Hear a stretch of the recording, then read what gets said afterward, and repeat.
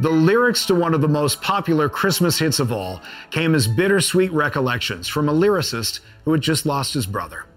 This is the story of Santa Claus is Coming to Town. Behind the Christmas Hits with Drew Savage.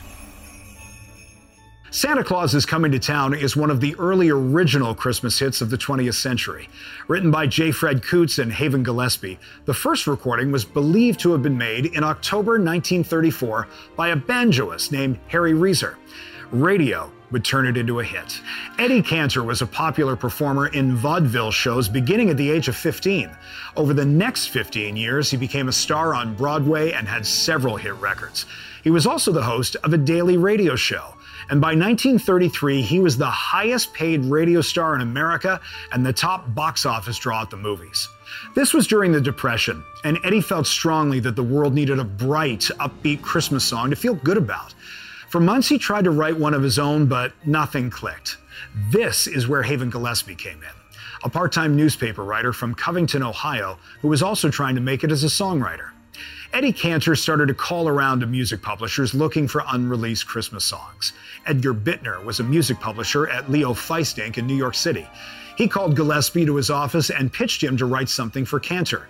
Gillespie once said Bittner told him he had a vocabulary that children could understand. Gillespie didn't quite know how to take that, so he passed. But on the subway ride home after the meeting, he had a thought. He remembered something his mother used to tell him when he was a child. Not only did Santa know when kids were sleeping, he also knew when they had been bad or good. He pulled out an envelope from his pocket and began to write down other images he had as a kid, how his mother's warnings would keep him and his siblings in line. And that's when he remembered his mom pointing a finger at his brother Erwin, saying, "You better watch out, you better be good, because Santa Claus is coming." Erwin had just died in Kentucky weeks earlier, so the recollection was bittersweet. For the rest of the ride home, Gillespie would continue to write about his childhood, but he didn't have a melody, so he turned to his composer friend, J. Fred Coots. He was the one who noticed the rhythm in what Gillespie was writing and started banging away at his piano. 24 hours later, Gillespie and Coots went back to Edgar Bittner and presented the song, which was immediately sent to Eddie Cantor. Cantor didn't love it right away, but his wife did, and that was the stamp of approval it needed. Before ever performing it live on his show, Eddie recorded it in the studio, so the records were ready to go. And he also worked with the publisher to print and distribute the sheet music to stores to sell, knowing that once the song was out there, people would want to know how to sing and play it themselves. Eddie Cantor was right. During his live broadcast from the Macy's Thanksgiving Day Parade in November 1934, Eddie performed the song live for the first time.